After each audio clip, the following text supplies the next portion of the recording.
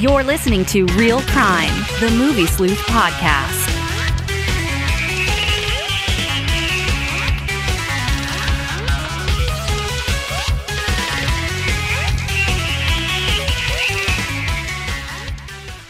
Wow. We're back again. Woohoo! Yeehaw. How's everybody doing tonight? Pretty good. It's a beautiful Sunday. Yeah, it was actually, there was like sun out today. There which was is sun rare. out. It was still really cold, though. Yeah. I had to work today, so if I'm a little sleepy, that's why. So I apologize in advance for being not on top of my game today. But I'm going to do my best. So bear with me. Bear with us. We're a little bit behind tonight. We're about 10 minutes behind. We're going to actually blame previews. Yeah. It's the previews' It was my fault. fault that we're running a little bit late because I went Nah, and it's saw all right. a movie and the previews went long and I couldn't get here as quick as I thought I could. It's all good. We accept your apology. But there's too many previews in movies, in my opinion, now. It's kind of crazy, They're isn't it? It's like super long. Yeah, it's way too much. Like AMC, I mean, literally, it's Yeah. 35 to 40 minutes. Yeah, that's where I was too, AMC, yeah. Yeah, yep. They do way too much with that. And then Nicole Kidman. Yeah, Nicole Kidman's like another like 5 minutes. Yeah, and that's just, I just read that was like a $30 million ad campaign they did with Nicole Kidman, that AMC thing. That's So probably why they've been running it for like 3 years, trying to get their money's worth out of it. yeah, it's time for that to go away, though. So I've got the stream up here, and it's hilarious. I'm watching the subtitles, and they're like absolutely huge on the screen. But I don't think there's anything I can do about that. So we're going to bear with it. So anyways, this is episode 139 of Real Crime. We've actually done quite a few now. it's a lot. Yeah. It's a long time of real crime. It's a lot of crime. Every once in a while, somebody's like, so what crime are you going to talk about this week on the show? I'm like, it's not a crime show. It's just a play on words, Yeah. damn it. So But true crime's like a popular thing, so I'm not surprised. Like, yeah, no, it people really, ask that. really is kind of popular. We are kind of movie detectives, aren't we? Yeah. Movie sleuths Movie or- sleuth. And that was kind of why I did that. Yeah. Because I'm smart. I'm so damn smart. So anyways, got to mention our sponsors. Number one, Dawn of the Collectors, Rudy's Toy Show. And we did a show there a couple weeks ago. It was a ton of fun. Picked up a bunch of stuff, including Michelle's favorite things. A couple pops. Oh, yeah. A couple Star Love Wars those pops. Funko Pops. Yeah, they're not doing so well, are they? No. No. Thank God. Not at all. They are kind of ugly, though. I've got a few that were gifts, but I never spent any of my own money on them. I will only buy the ones that are of like interest to me, like the Star Wars ones. You know, like Do I'm you not. open them? No. No. Oh, you're one of those guys. Well, okay. I shouldn't say that because I do have all of them out in the arcade. Yeah. Those are all open. Okay, good. And all the ones that are in the house are still in the box. Yeah. But eventually, as they get put in the garage this spring, then they'll all be open. Okay, good. So That's the worst thing to me is like unopened Funko Pops and that just like in the box and people just have like all those boxes stacked up. You know, like on like their YouTube, it's like Pop Culture Bro 69 and he's like got 4,000 boxes of Funko Pops behind him. It's Yeah. just ugly. Like take them out of the box so you can at least see the thing. Right, yeah. So, you know, yeah. So Rudy's Dawn of the Collectors, make sure you check them out on Facebook, and they have a pretty much a monthly show in St. Clair Shores, and then they're also doing one downriver as well. And then, of course, we need to mention projectorscreen.com as well. So make sure you check them out for any of your home theater needs. They've been sponsoring us for like, I think, 5 years now Yeah, or a something long like time. that? Yeah, a while. They're great guys. I like them a lot. They're very, very cool dudes over there. Nice gentlemen and ladies. So, okay. In news this week, Shazam, Fury of the Gods. Latest DC debacle. Only grossed right around $30 million at the box Wow. office. Against what budget? What did it cost? I think it was a couple Jillian. $100 million. This is not good. It's, you know, more of DC and WB's confused releasing, you know. Nobody knows where this thing is going, so I think people have just kind of lost interest. I think superhero movies maybe might be peaking a little bit too. Or have Or peaked. waning, you know, Yeah. on a downward slope because there's just too many of them. And well, you're right specifically with DC because they had the whole James Gunn taking over, so everybody's confused as to what's going on with future movies and movies that are out that have characters from the past movies, but then James Gunn said he's not going to use characters. You know what I'm saying? Right, Everybody's right. like, what's going on? I think it's all just very confused. Mm-hmm. And then, of course, in line with this thing flopping, Zack Snyder has been teasing this Dark Side stuff on social media, and now it's coming out that apparently they're going to release Zack Snyder's Justice League in theaters. Oh. That's kind of where this thing looks like it's going. I would definitely go see I would definitely go see it Zaddy's- as well. Zaddy's movie. Yep, 100%. In IMAX? Yeah. Oh, That'd that would be be great. killer. Yeah. I'd Hopefully love it's it. a real release and not just like a 1 day only Fathom event thing. It will probably end up being Ugh, a if it's a event. Fathom, ugh. Yeah. And I don't like the Fathom events even more because we can't use our Stubbs Pass. Oh, I for know. those. I don't get why either. Seems weird to me. Yeah. And they always look bad because they're streaming. Yes. So the resolution on them. Is less. I was annoyed. Like I went and saw Macross Plus. And the whole point of it was that they remastered it. Right. And then they did it as a Fathom, so it looked like shit, because it's streaming and it didn't look remastered on the big screen. The whole entire point of them re-releasing it was it got like cleaned up and stuff. Right, But right. it is what it is.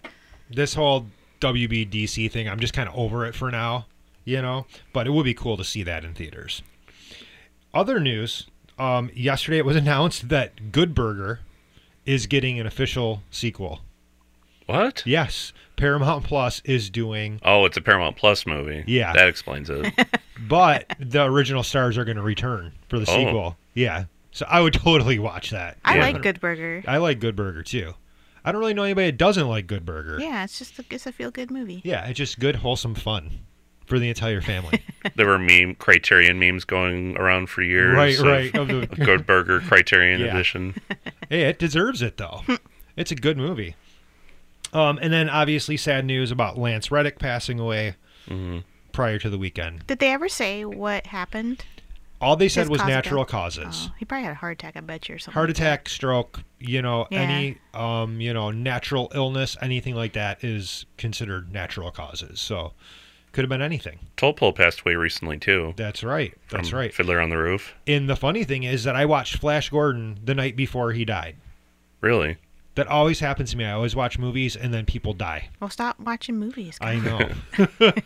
Trust me, I basically have the past couple Or weeks. watch a movie that has Trump in it or something. Oh, Get some Home Alone 2 going or something, yeah. And then James Cameron, Avatar: The Way of Water is apparently going to be turned into they're going to release the 9-hour cut. Is the rumor on that right It's now? a miniseries, I that'll think. be released as a miniseries. Yeah. Interesting. 9 hours. 9 hours. He had 9 hours of footage. Yes. Yeah, his first cut of the movie was 9 hours long. Wow. So- he probably knew Oh yeah. in advance that they were Yeah. going to let him do a miniseries, I bet you. Right. And now with news coming out that The Abyss and True Lies are both going to get 4K releases this year, I'm sure it'll all come around the same Yeah. time as Avatar hitting 4K and Blu-ray. So that's really it for news this week. So some good, some bad, some bullshit DC stuff again, of course. And then in new releases this week is, of course, John Wick 4, which I saw last week, and it's awesome. It's like 2 hours and 50 minutes long. Too. Wow. And it never, ever stops. Like, there's no pause in this thing. It comes out next week? I think it comes out this week. Oh, okay. I think it's like the 24th that it comes out. Yeah, so it's 3 days away, 4 days away. And, yeah, if you're a fan of the first 3 movies, which I was, you're going to love this one. There's So- a lot of good stuff in this one. So I didn't get to see it, but recently it was, I think, Pi Day, which was, Tuesday or Wednesday this past week? Yep. Darren Aronofsky's Pi got an IMAX release, scanned in 8K with Dolby Atmos sound, and it's just weird to see this little 16 millimeter movie Right. get a major blown up IMAX release with Aronofsky 100% behind the remastering. I think it's awesome though. Was it just that one day? Just that one It day. was Yeah. 314. Oh, okay. Yep. In IMAX theaters only. So, and it didn't come to Michigan, unfortunately. But Of course, because we don't get anything Yeah. typically, concerts, anything anymore. Kind of sucks. So that means it'll probably have a 4K though. probably Oh, I'm sure it'll get an updated. It has to. it got sold to A24. They released it. So. Oh, okay. Yeah, I probably will. Yeah, so they'll come out with some full slip steelbook Yeah. Blu-ray And 4K package. and I'll buy I'm it. sure. They're also doing a 4K of Stop Making Sense. Oh, that's right. I read that too. So Awesome. it's interesting seeing A24 doing older movies now. Like they're mostly known for making new movies. Because they're the best around. Mhm. You know, I mean, really, they are. They release the best stuff. So I bet you Everything Everywhere All at Once got them a lot of money that they Oh, can maybe yeah. acquire things more Right, or right. easier. So suggested viewings. I'm just gonna go with an easy one this week. I'm gonna say The Mandalorian because it's accessible to everybody, and you know a lot of people are like hating on this last episode because it was too much like Andor. I'm gonna suggest getting back into The Mandalorian because this episode was much more like Andor. They really went hard with trying to establish some actual character and backstory this time around, and like pushing towards the cloning science in Star Wars. They really get into that very deep this time around, and we see the return of the Doctor from the first and second season of The Mandalorian. It kind of breaks off down a different path. It doesn't stick straight just to the Mandalorian story, and I think that's some of the best Star Wars, when it doesn't just stick to action and fighting. It actually has some character development and story this time around. So, you know, might not be for everybody, and everybody has, you know, different attitudes about Star Wars, but for myself, I was completely into it, and I thought it was one of the best things they've done with that show since the first season. Breaking away from, you know, Grogu Yeah. and Mando, and like showing, hey, there's these other things going on Yeah. that are building up that, you know, greater story arc about the whole Star Wars story or galaxy. So that's my suggested viewing this week. What do you got, Andrew?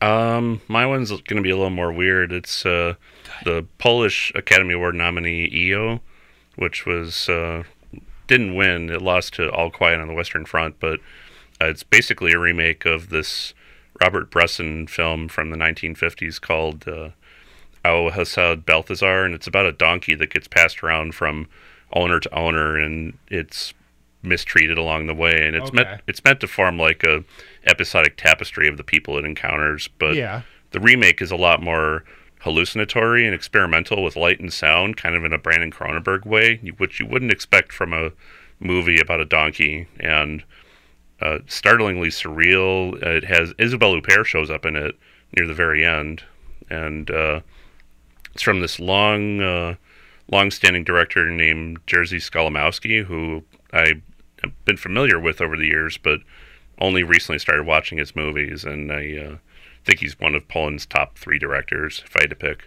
I definitely, you saw this one, right, Michelle? No, EO? No. Yeah, No. I need to see this for sure. Yeah. It's on, you can rent it now. I saw it, like, on Amazon. Yeah. It's on Criterion Channel also. Rent it now. I saw it, like. Hey, I'm that guy. So what do you got for us? My pick. It's definitely not Cocaine Bear, right? No. awful, terrible movie. My pick is Unicorn Wars. Oh, okay. Directed by Alberto Vasquez, and he directed Bird Boy: The Forgotten Children about 5 years ago or so, I would say. And the way I described it in my review was Care Bears meets Full Metal Jacket.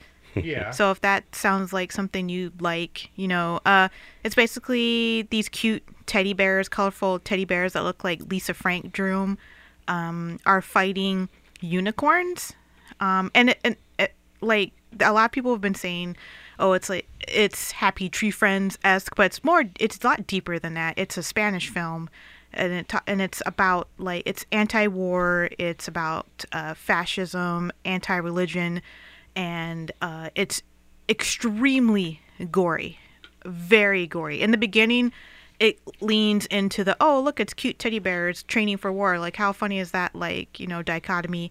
But as it goes on, it's very disturbing. And there's a lot of dark thematical things going on. Very gory. There's teddy bear wiener in it also. Ooh. Like, more than one teddy bear I'm wiener. semi-aroused. Yeah, I was surprised at the amount of teddy bear wiener in it, actually. Fantastic looking. It's a mixture of 2D and 3D animation. Okay. Beautiful. It looks like watercolors. And the music is fantastic too. It has a electronic score. It's really, really well made, but trigger warning, it's very dark. Very, very troublesome material, death, rotting bodies, legs getting cut off. All the war scenes are very, very gruesomely depicted when they fight the unicorns. One of the characters is very sociopathic and does horrible, horrible things. There's cannibalism in it. Wow. It sounds kind of like, well, from the pictures you showed me online, it sounds kind of like a Martin Rosen film, like Watership Down or The Plague Dogs. I would say so, because it's modern, it's more in your face about it. Watership Down is gruesome, but it's still kind of refined. It still kind of holds back a little bit, This movie isn't like that. This is like more, I don't want to say, more like Quentin Tarantino kind of stylized violence. It's a little bit transgressive. It's a little bit violence for the sake of being edgy, I guess you could say. But I think it does have deeper things to say about war and the way the horrors of war and how futile it is, and man, and how we're terrible creatures as well. And it's a little deeper than it sounds on it, because if you just like read the summary, it's all like teddy bears fighting unicorns in a gory battle, and you're like, oh, it sounds like edgelord type stuff. But it's right. deeper than that. I feel like it's trying to tackle more thoughtful themes. But it also is aware that seeing Care Bear looking animals fighting each other is kind of funny, and it leans into that a little bit, especially in the beginning.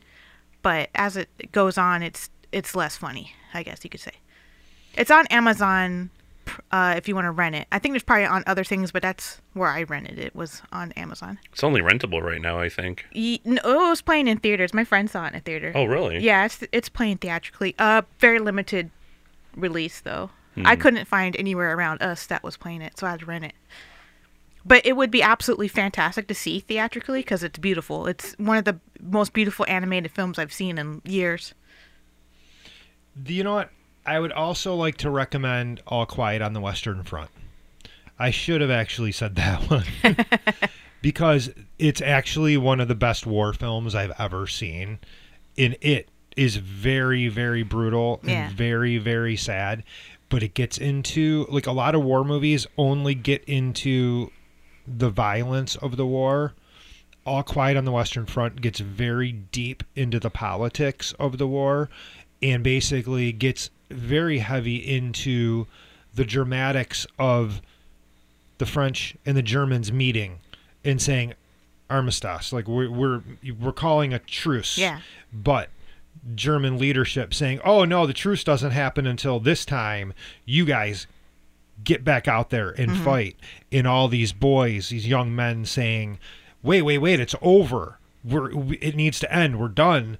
And then the German military executing their own soldiers because they wouldn't get back out and fight in the fields when there was an actual truce. Yeah. On the movie, it's very moving. It's very sad, but it really gets into how horrible war is. And arbitrary. Yeah, and just like I said, the politics of it and what's going on in the background. Like, you see this meeting going on between the German and the French, and you're like okay, like Germans and the French. Yeah. Sorry, I told you I'm tired.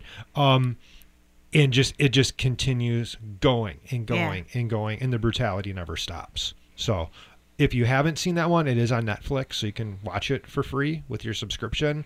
And I believe it's coming out on 4K in like 2 weeks, something like that. Pretty soon. I think it's been available for a bit, unless I'm wrong. Okay. It's a German 4K, but Amazon has a deal to sell it in the U.S. So, this week we wanted to talk about the Oscars. We have nothing specific to talk about the Oscars, but I thought it was kind of important for us to talk about how positive the show was this year compared to the last couple of years. This year, it really it just had a whole different feel to it. Like, things were happy, things were light. I think Jimmy Kimmel hosting it, I think he did a fabulous job. They were like, get the safest person we can, because and it worked. Yeah, it really worked. because he's hosted it before, right? Like, Yeah, he several has times. I think yes, so. but I think this year it felt like a whole different animal again, didn't it? Like, it felt very positive, and it felt like very culturally relevant again. What do you guys think? Where to begin? Well, the Oscar sweep for Everything Everywhere All at Once is pretty historic, would you not say? Like, how many the top awards did it win? Like, all of them? Yeah. Yes. I was actually when I first saw it, like way back when it came out, I was thinking to myself, it was my favorite movie of 2022, and I thought to myself, there's no way it's going to get nominated for anything because it's so weird. And usually Oscar voters don't gravitate towards strange films. And then it started sweeping the other awards, like what's the other one? Golden Globes? Independent Spirit Awards. Independent Spirit Awards. Well, usually sometimes that's a pretty good indicator. If it wins those, it's probably going to win some Oscars. But I was just surprised that it got acknowledged by Hollywood because it's such a strange, personal film. It's got it has some crude stuff in it too, butt plugs and butt plug kung fu and weird digressions such as hot dog finger universes and talking raccoons, and it's just such a bizarre film that And I was rocks sitting on the edge of the cliff. And you're hearing what they're thinking or saying what they're thinking. I was just surprised that it got acknowledged by the Academy, and it's a genre film, it's a sci-fi film, and those usually also very rarely get awards. They don't get awards for the big awards, like Best Picture, Best Director, and they usually get things like Best Cinematography or Best Costuming, Best Visual Effects. Yeah.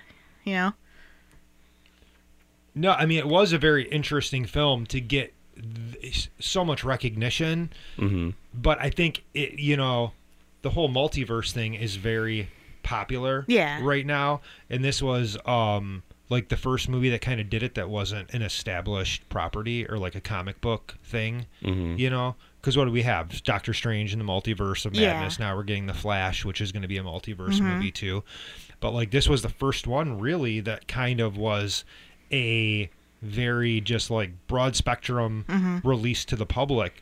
But this thing, when it hit theaters, it actually did really, really well. Yes. Too. It's their biggest moneymaker to date. Oh, for sure. 100%. But I just felt like this year, yes. There just wasn't any slapping. Josh said it's still a giant jerk-off fest, which I guess it is. So, it is. To that point, I'm not the biggest fan of the Oscars as a concept because I feel like a lot of times it ignores a lot of interesting artistic films for things that appeal more to general audiences, and I feel like a lot of the Oscar voters themselves are out of touch old white guys, and they don't have their finger on the pulse of the youth or what's going on in art. Like a lot of movies, I would say every year, when I do my top 20, when Oscars come around, maybe like one or two movies in my top 20 will be like nominated for things. Right. Yeah. So as an institution in general, I kind of agree with Josh that it is kind of like, Hollywood, jerking themselves off. Like, oh, look how, but at the same time. Look how great we are. Yeah. Well, that's self-congratulation. Yeah. But at the same time, I also like the idea of the people that work on these movies who aren't famous, the stylists, the people that write the scores, all these people work really hard to get a movie off the ground and going and sacrifice a lot of their time. And it's nice to see some acknowledgement for that. For putting all that work out there. It's good to see. And a lot of times when people win Oscars, it opens doors for other stuff. So if Michelle Yeoh gets an Oscar and she's, Asian, that opens a door. I mean, sadly, this is what it takes to open doors, but it'll open doors for more Asian actresses and actors to get cast into things, or they'll go, hey, this movie about Asians did well, so let's let more Asian people direct these films because it looks like, oh, there's a market for it. I know it sounds like sad that it takes getting an Oscar for like underrepresented groups to get acknowledgement, but that's just the way shit is. But that's sometimes what you need to do is you need to push them into the forefront. Yeah, like Get Out, when it won an Oscar, it opened so many doors for other Black creators to have a space to go to Hollywood and say, there's a market for this. Look, this won an Oscar. There's a market for, people are hungry for art made by Black, writers and Black directors and Black characters and stories. So, I mean, it's kind of like a two-way street. Yeah, it's, kind of like farts whiffing your own farts too. It is. Right. But at the other end of the, spectrum, it's also giving people opportunities that normally probably wouldn't. Well, because you guys would probably agree with me that Parasite winning Best Picture probably helped Everything Everywhere All at Once. Yeah. Get. It's kind of like a domino effect. Yeah. It definitely ushered in Asian representation in mainstream film for most non moviegoers. The average person going to see a movie probably wouldn't have otherwise seen Parasite. Yeah.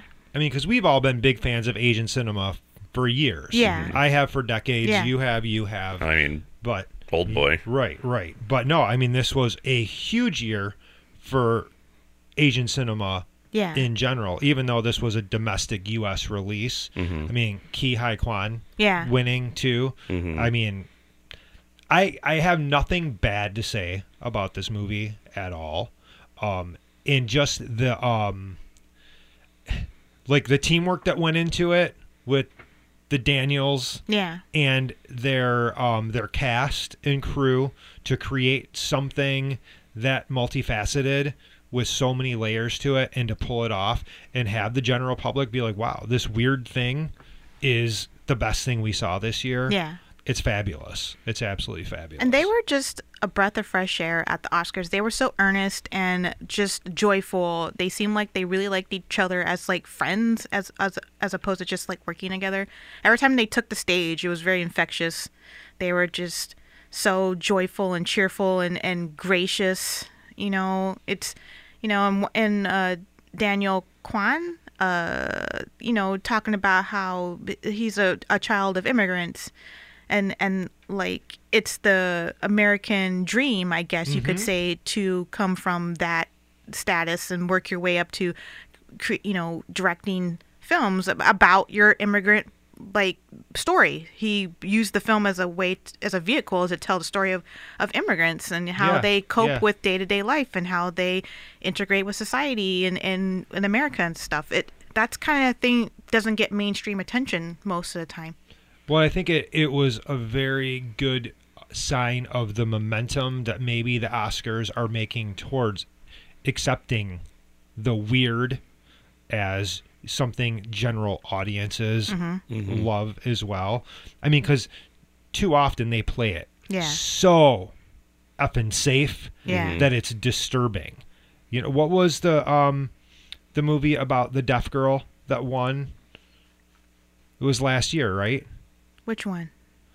Coda. Coda. Oh. Yeah. That won Best Picture too, right? Yeah.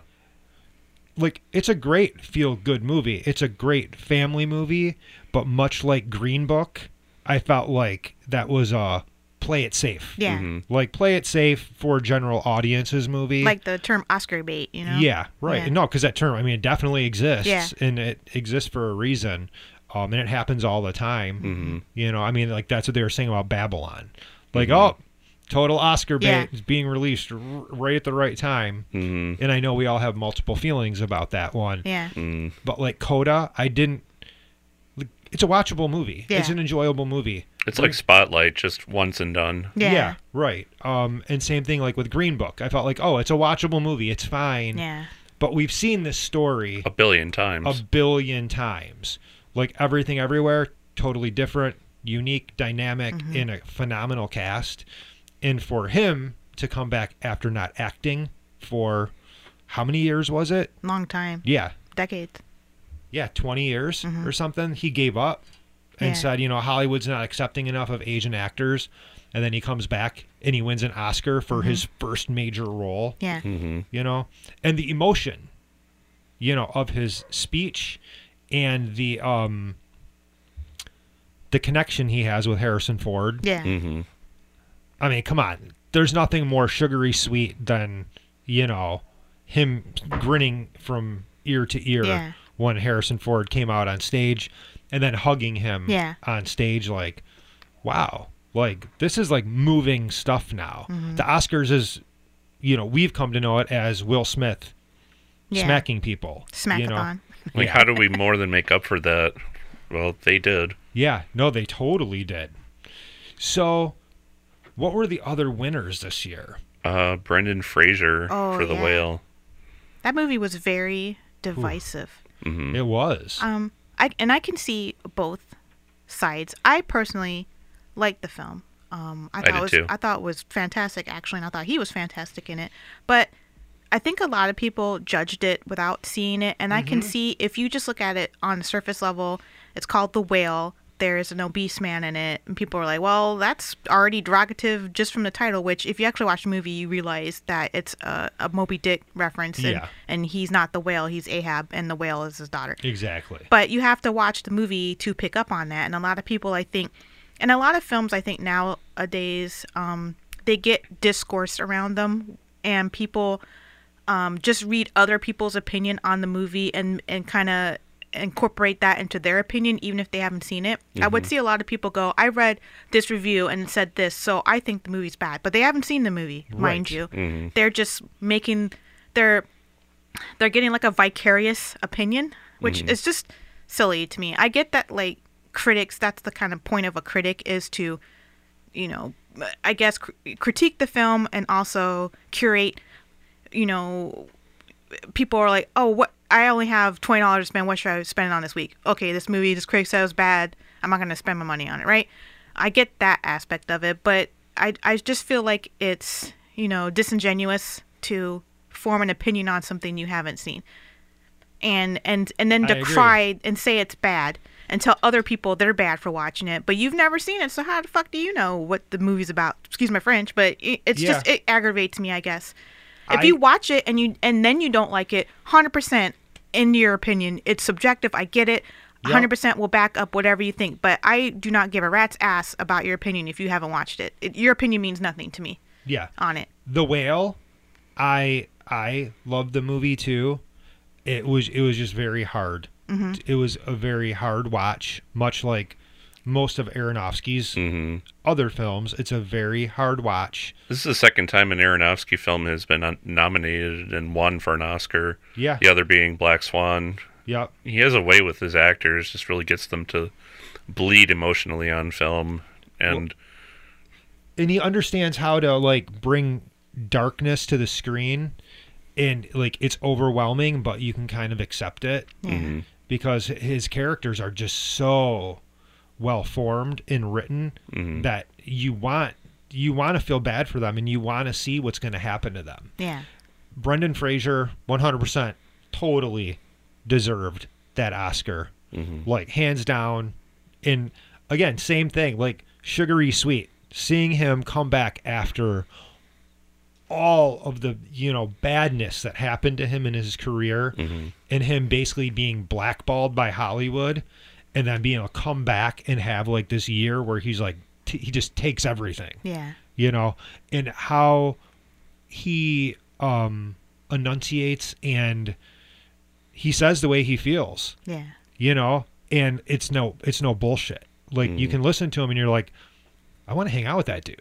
yeah. Like we can invite him down in my little dungeon here and he would sit in this chair and he would just talk to us like a normal person. Yeah. Like he doesn't have that air about him that he would be Pretentious. or a dick, you know. And I think that's important. I think that was a good role for him in a meta sense because he was a sex symbol when he was younger, and then he, for Hollywood standards, gained weight. I thought he looked like a normal dude. He didn't, you know, he looks just like, he was just looking like a normal guy to me. But in Hollywood land, he was deemed unattractive. He was not the heartthrob. Right. That I'm doing quotes for people that are listening later. The heartthrob. I mean, They're watching he, though too. So. He is. I thought he was attractive then. I think he's attractive now. He just looks a little different. But you know, he looks a little bit older. Yeah. That's it. He aged. That happens to some people. Yeah. So you know. Not me. Yeah, not gonna happen to any of us. But it happened to Brandon Fraser. He aged and he looks different. And I think that part of him not being cast as much is because he was cast. You know, some of his casting was based on him being attractive. I mean, he's a great actor, but I mean, let's be real. Some of it was because he was attractive too. Yeah. And you know, this is a good role for him because he gets to channel some of those feelings into that character of being deemed by society to be worthless, not good enough. Because the character in the movie's less about, in my opinion, it's less about obesity specifically. It's more about addiction and how people deal with grief and how people deal with death of something they love. Because there are several people in the film that are addicted. Like his ex-wife is an alcoholic, so she's addicted to booze. He's addicted to food in the same way. But you know, in society, people look down, I guess, more upon obese people than alcoholics because it's tied to your physical appearance. It's just something because of the way society is. They are just looked down on more. They can see the physical. Yeah. They can't see. Yeah, what's you can going hide on inside alcoholism, you. I guess, more. You know, it's more about addiction, in my opinion. He just happens to be obese. I don't think the film is really about obesity specifically and like looking down on it, I guess. Yeah. But I could agree. also see if you are an obese person in real life and you deal with that on a daily basis, that it would be very hard to see that mirrored back at you because you live that. That's your life. You can't, like I can go, I'm not, you know, skinny, but I am also not, I would say like in the fat acceptance world, I'm not, there's like all these different like, you know, like fat and then like super fats and all stuff. There's like an actual like hierarchy of like how much your obesity affects like your quality of life as people perceive you.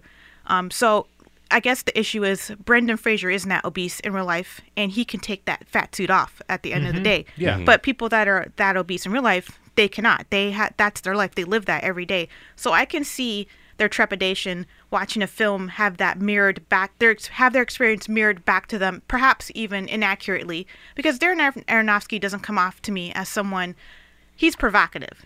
You know, he does totally provocative. He does things to be provocative, and I'm sure he was attracted to this story initially because it's a provocative story, and he leans into it a little bit because he's Aronofsky, can't help himself.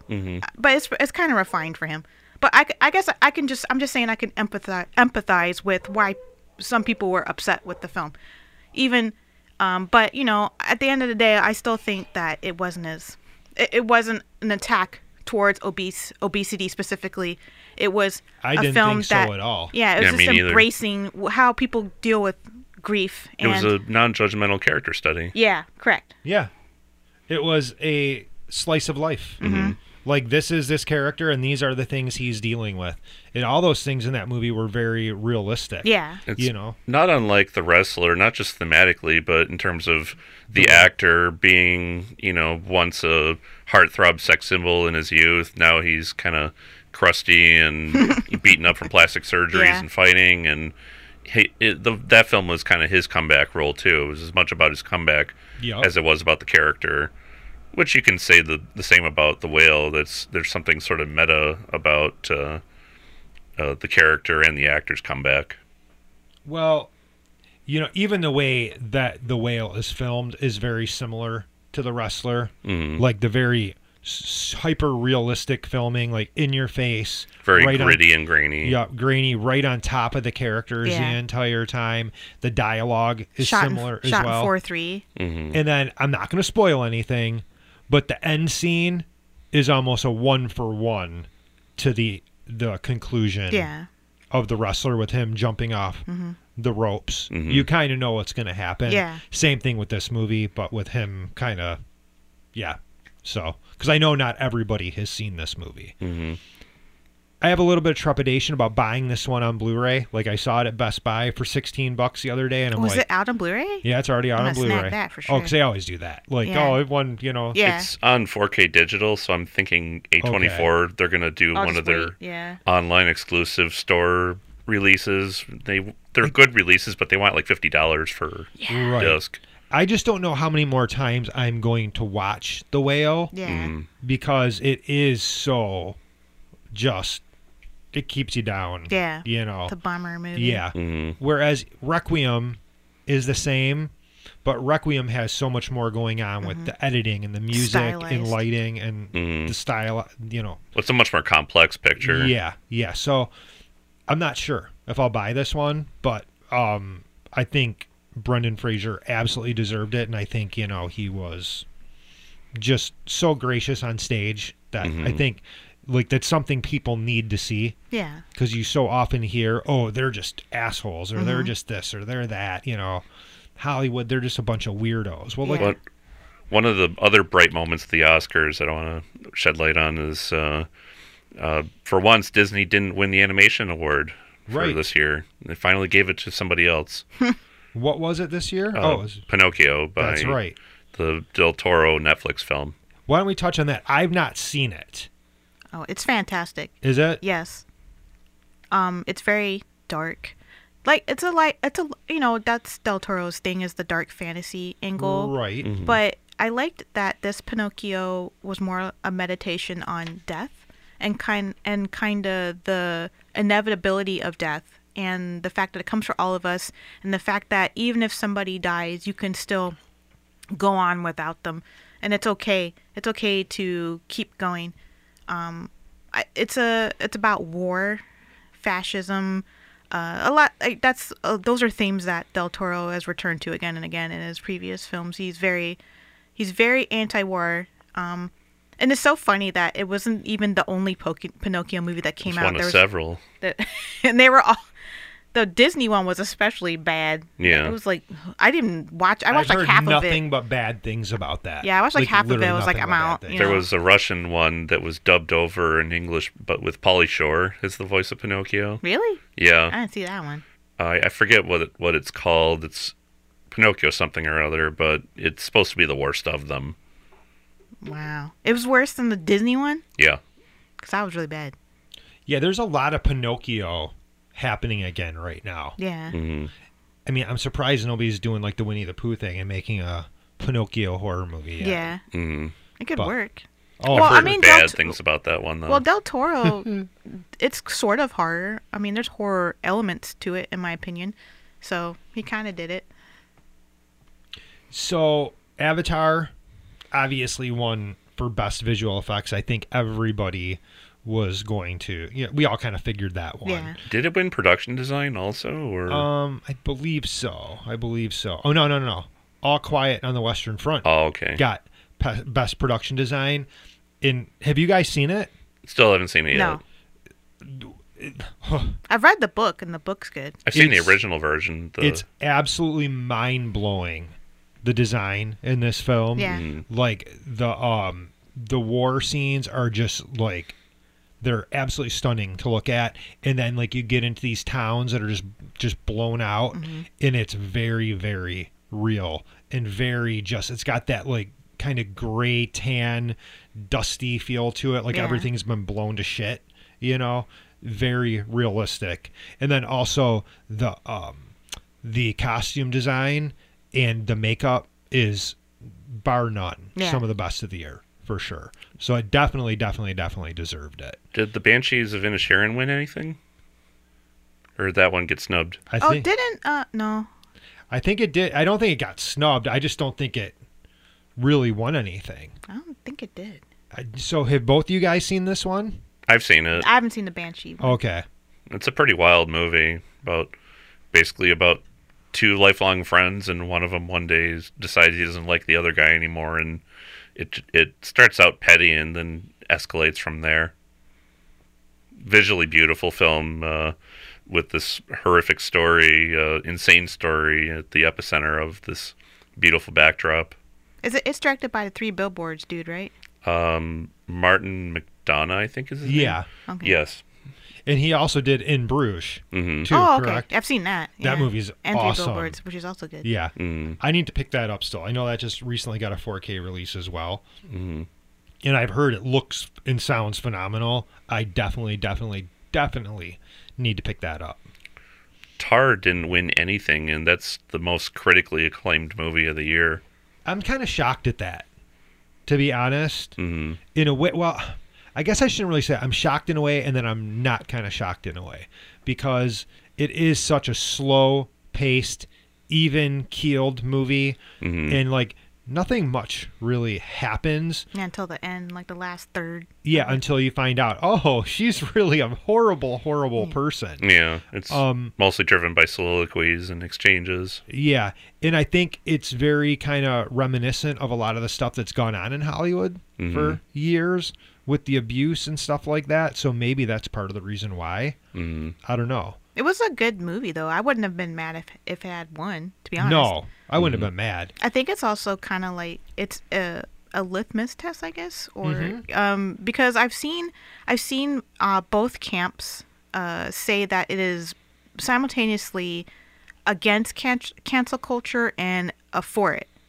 So like because I don't know, like there's a scene towards the beginning where Tar has an interaction with a younger student in her class, and she's talking about a famous composer who made beautiful music that is iconic, and then the student says, well, they were a bad person. The composer themselves was a bad person. Right. So their art is bad, right?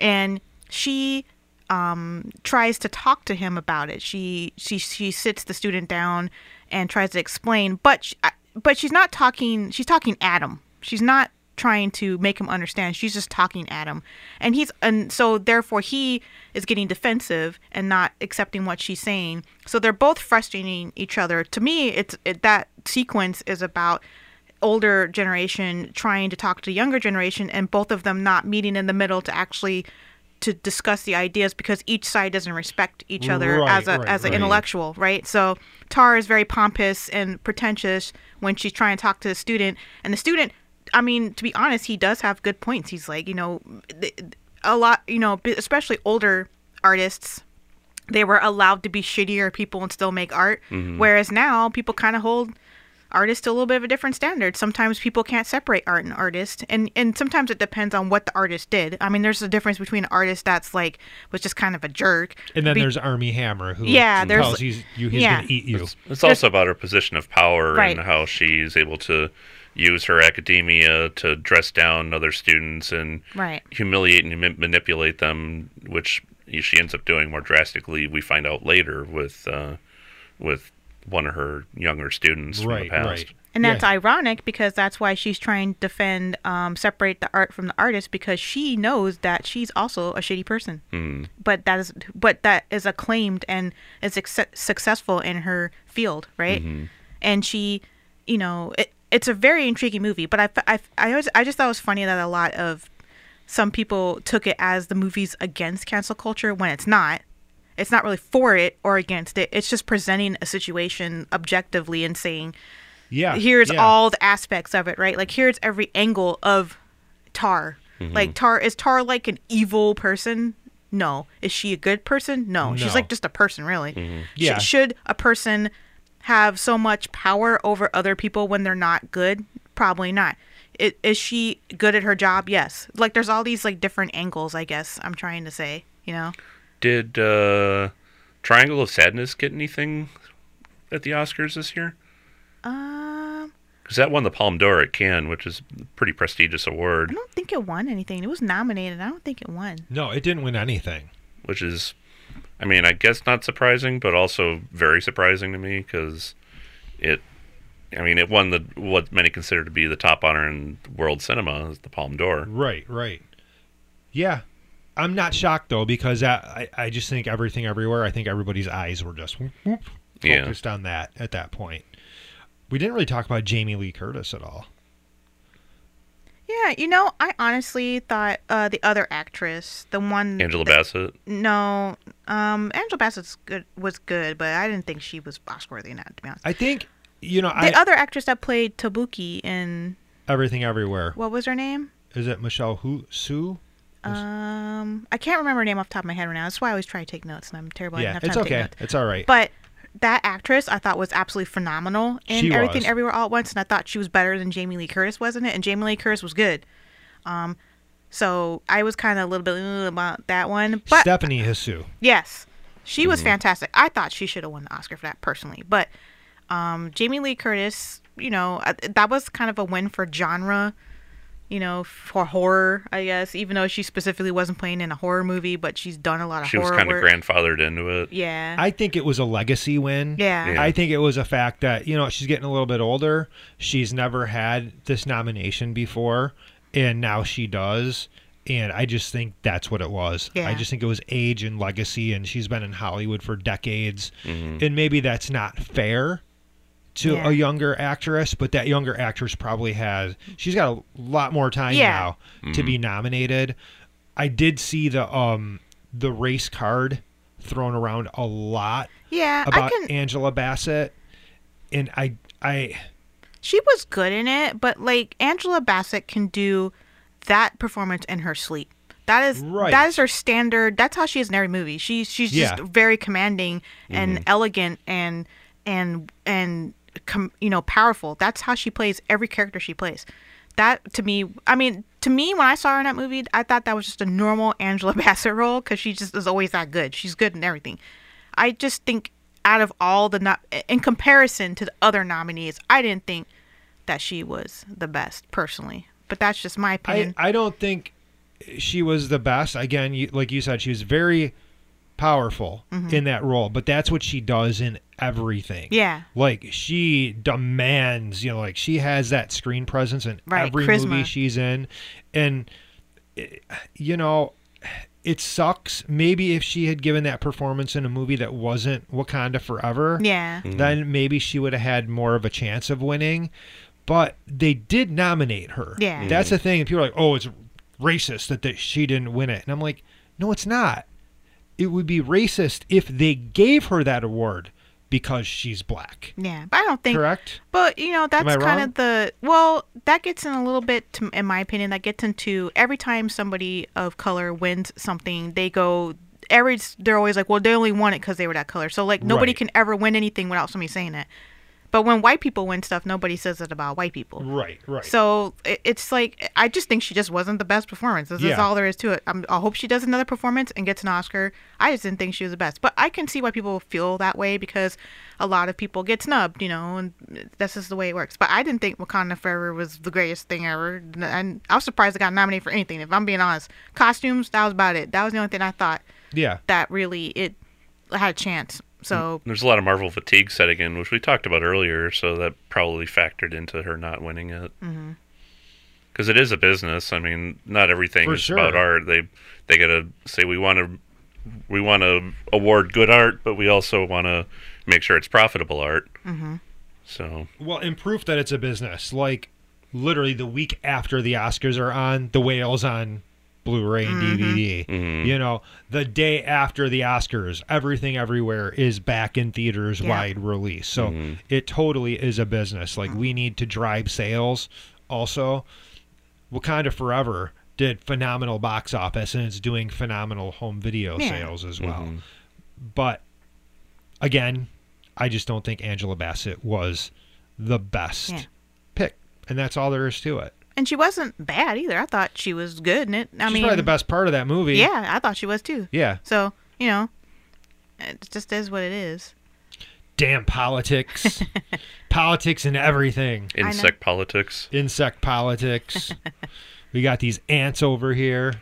Like to become the first insect politician. Yes. Did Top Gun win any awards? Top Maverick? Gun Technical got awards. technical best sound. Oh, okay. It did have good sound. I saw that bitch in like Dolby. That shit was like. Yeah. And it's good demo material to sell home theaters. Oh yeah, for The sure. 4K is fucking immaculate.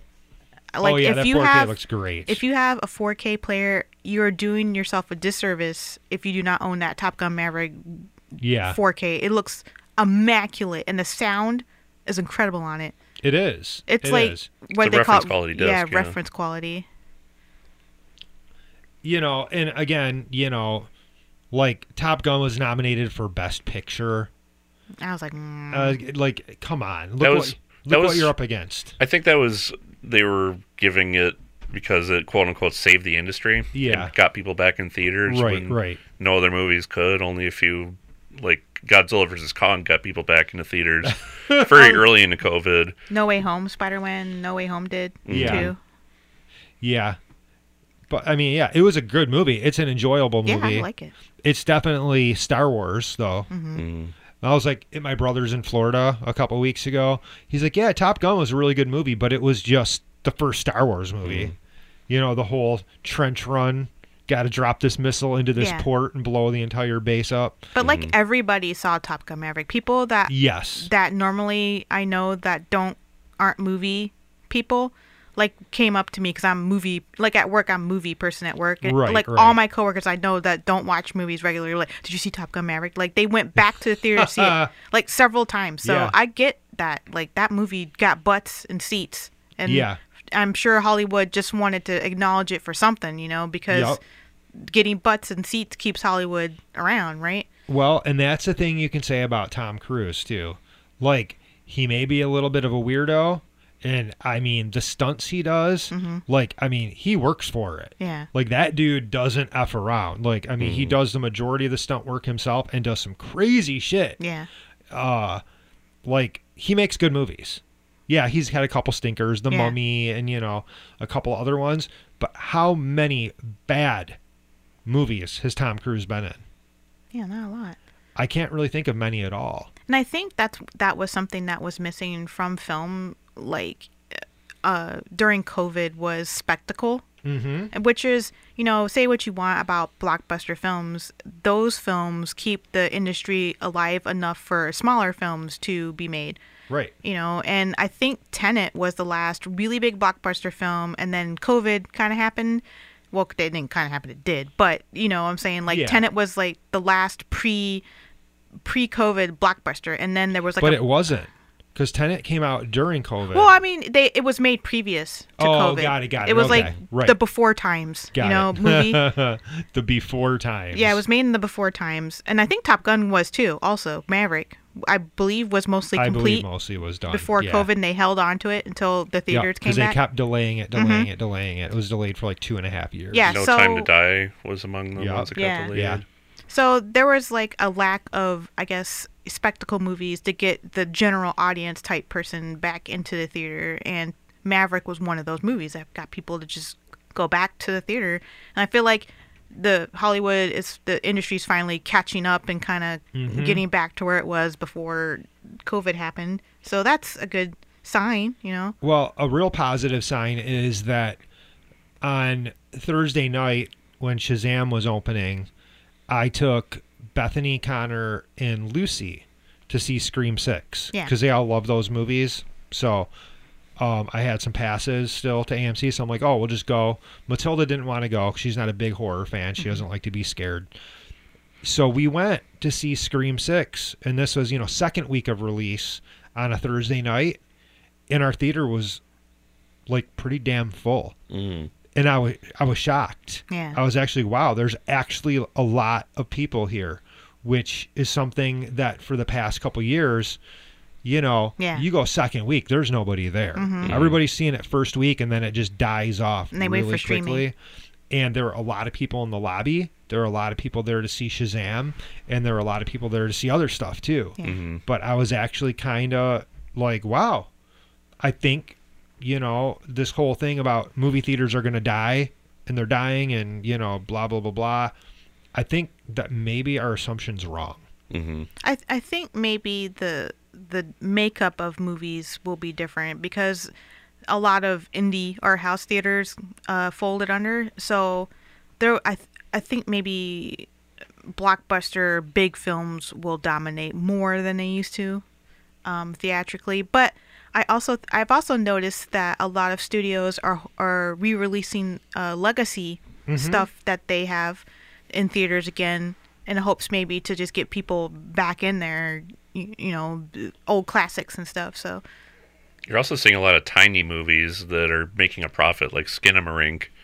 Like how many millions did that make? And it cost just under 15,000. yeah. I mean, I think it made 20 or 30 million, didn't it? I mean, I know it was like crazy. It was a lot for how much, and that, that's also kind of playing into how important social media and going viral is. I think Megan wouldn't have been as popular as it was if it hadn't had that clip of the doll dancing go viral. Everybody was just all over that, loved it, and I think that kind of helped it. And Skinamarink also had a similar style viral sensation. I honestly, and it sounds bad, and I'm sure the director would probably not like this statement, but I think it getting leaked helped. Yeah. Sadly. Yeah. I'm sure it he was spread it word of upset. mouth. And he's right to be upset because it sucks to work on something and it gets like pirated. I And it's 100%. happening more often. Right. too. But it getting leaked and the word of mouth that leak generated, where everybody was like, wow, Skinamarink movie's crazy. Whoa, like that, I think helped it. By the time it was released, it had a built-in audience Right. already. Everybody was like hearing about, oh wow, the Skinamarink movie's so scary, you can only download on the deep web, and then it was, I thought it helped it, but I'm sure he would think differently. I was way off. It made $1.5 million. Well, that's a lot for how much they, $15,000 budget. Yeah. Yeah. especially for a movie as weird and experimental as that too. Well, For- the Outwaters was the same. The Outwaters Yeah. did, I think, fairly well in that little teeny tiny release window they gave it. And still not sure what I watched, but Yeah. I'm that movie I did not like as much as Skinamarink. I felt like it was like a lot. It was really uneven. But I just like that movies like that are able to get released and maybe there's more spaces now. Like I was saying, like you were saying, smaller movies can just like kind of slip in and get a little theatrical showing because there's just not as many movies being released at theaters as Yeah. usual. So there's more space, I guess. So you could sneak a little Skinamarink or an Outwaters in there, The only thing that's kind of annoying is there's not a ton of promotion for these movies. Like Right. you have to look for them. Like I didn't even know Holy Spider was getting a release until I saw, they're playing it. Yeah. I may as well go see it. But no promotion, no nothing. It just appeared in theaters. So that's one side effect of COVID that I haven't post-COVID cinema that I haven't liked. It's having to keep up with the movie releases, and they're in such a short window that you don't go that weekend, you might not see it that way at all. It's also this weird like splintering happening with all the different streaming studios will like grab rights to stuff. So the only way you could see movies if like you have this one specific streaming service. So stuff will come out and I'm like, oh, I want to watch the thing, and you're like, oh, it's like on Hulu and this is on Shudder and this is on this and this is on fucking whatever well, because diddly that's do. what happened with Infinity Pool. Yeah. Was the unrated cut? It was only released on which one was it? On Neon's website. Yeah, it That's was the only only on way their to see it. website. It's just So- harder to find. Sometimes it's just hard to get a movie and watch it without like I don't want to buy a whole, streaming service for one movie. It's annoying. Oh, come on! You don't have $1 million a month? Prey is only on Hulu, I think. Yeah. And that one I've wanted to own for a while now. It didn't have a release, right? No. Like a physical. They're not. From what I understand, they're not going to release a physical copy of it. I may have it's going to be seen streaming only. something floating around. If you're, Oh, I'm sure. Like if you go on eBay, you can probably buy, little, Joe Neckbeard in the basement Yeah, with a, little 4K gray area. burner. Yeah, a little basement Remaster release. himself. Yeah, for sure.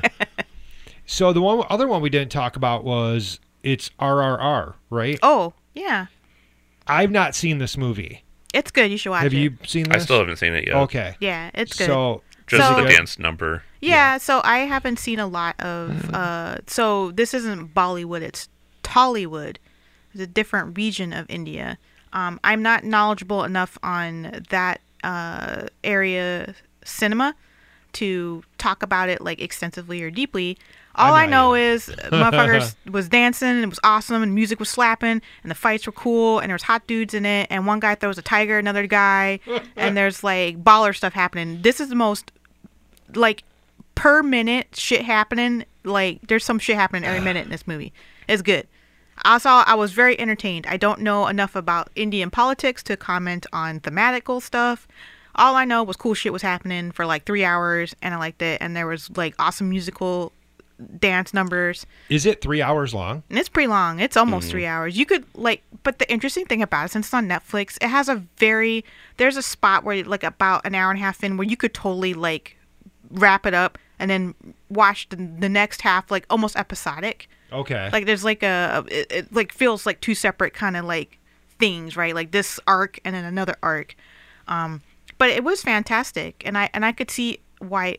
Interesting enough, like there was some controversy or something. India didn't submit it, even though it was like a literal worldwide sensation thing. Yeah, because I saw people talking about this thing constantly. Oh, you got to see this movie. Yeah. You got to see this movie. And there's showings where it's kind of like The Room, where people like there are people dance during certain parts and they do the dance, and like there's like audience participation, and it was like showing all over the place, and there was like a phenomenon like around it, and it just was kind of sad that India didn't capitalize more on it, I guess. I will say, like, when I watched it, and I post on Facebook, I have some Indian peers, cinema peers, that they said the movie was a little problematic, like politically. Okay. I don't know enough about it to comment on it, but I did see some of that, and I had a buddy of mine post an article that went into more depth about it, and it was, there's some deeper issues, I guess, going on with the film thematically, like culturally, I guess you could say. But most movies have kind of a little bit problematic stuff going on. Yeah, anyway. of course. So, but just like pure entertainment value, it's like imagine the fight scenes from The Raid, right? That's how like good they are. They're like Raid level. Like remember in The Raid 2 where he's fighting in the prison? Mm-hmm. It's like that. But like imagine hundreds of extras and like one guy fighting all these extras. And it's filmed so dynamically, like fantastic action, and then like the most baller ass fucking dance scenes ever. Like get out of your seat, want to jump around. Like it's just pure energy. It's really good. You should watch it. It's fantastic. So I know, Andrew, I'm going to give this one to you because I don't think neither me or Michelle have seen this. Navalny. Oh, yes. I went to see that in the theater. It was like a one-day Fathom event thing before it went on CNN and HBO Max. And what a documentary that was. What's this movie about? Because I don't know anything about it. Russian opposition leader Alexei Navalny, who was running against Putin, and he was poisoned twice and is currently in a Russian prison. They're trying to get him out. And his wife was on stage at the acceptance speech, so there's been a lot of dialogue about that. Obviously, because of the current Russian-Ukraine war. A lot of people are saying that's why it won, and I don't know. I mean, I really liked Fire of Love. Fire of Love is a great documentary. Yeah, I like that one. But I guess you could say this was the most political they got this year, the Oscars, was with the documentary win for pretty obvious reasons. Well, I guess it's not a bad thing to be topical, Mm-hmm. So. Yeah, and I mean, Kimmel got a little bit political. Mm-hmm. He made a couple Trump comments, which I'm not going to get into that here because we try to keep this mostly political, non-political. So I think we covered everything, you guys. Yeah. This was fun. Yeah. I like when we just cover a wide, topic like this. And it was, like I said, I think it's just a great show. I thought it was a really good show this year. And it was a lot of good hopefully they can keep vibes. it up. What's that? It was a lot of good vibes. It felt like good vibes. Yeah. Because just last year, it just felt off to me. Everybody was mad. Everybody was even mad. Before the slap, it felt a little just weird. Yeah. Yeah, and like I think, and I don't want to get into... And then it never recovered after the slap. Oh yeah, because after that, all eyes were on, what's going to happen next. Well, didn't he win an Oscar right after? Yeah, he won anyway. Yeah. So he's like, But he's banned from the Oscars for 10 years now. I thought they did a good job handling the post-slap at the Oscars. Like, I thought they were going to make some formal speech about it, and they just made an offhand joke about it and moved on. Yeah, That's no. probably the best way to do it. Is just move on from it. I already got talked about to death after it happened for a year, basically. It's over. And, you know, I lost respect for him because of that, because I thought it was offhanded. I thought it was a bad choice, but I also think it came at a time when everybody was so hyper stressed by everything that was going on, and I don't really think we can place we can expect celebrities to be any less than us, because they're human after all too. And you know what, maybe the dude was just having a really bad day, and then this guy made a comment about his wife and he's having these troubles at home, and something negative came out of it. Well, Chris Rock's joke, I'm doing air quotes for the people just listening, that wasn't in the script. He just went off the script and did that. Right, That was right. just like some personal shit Yeah. that he just said, you know, like that was not written. You know, he did. Yeah. They didn't know he was gonna say it, so you know, sometimes you say stuff, you get a little schmacko. You know, Yeah. I mean, again, I think it talk was shit, get hit. You know, an awful choice that he made. Do it backstage. Yeah. Wait till the show's over Right. and don't screw up everybody's correct. Yeah, evening at this huge event that they've spent millions upon millions of dollars Yeah. on. But the way they just moved past it and put it back in positive space, because even comparatively to the show the year before that, yeah, this was way better. And everything just felt fluid, and it moved along, if not still a little bit over long. Yeah. If there's a think- way they could taper it back a little bit would be good. I think the slap was probably rock bottom for the Oscars. Yeah. All they can do is go up from there. So they Right. they took a good hard look at their show and said, all right, we need to do this and this and this. Sorry, I just laughed because of the pun. I don't know if that was intended. Rock bottom. Only thing I will say negative about the show is the in memoriam.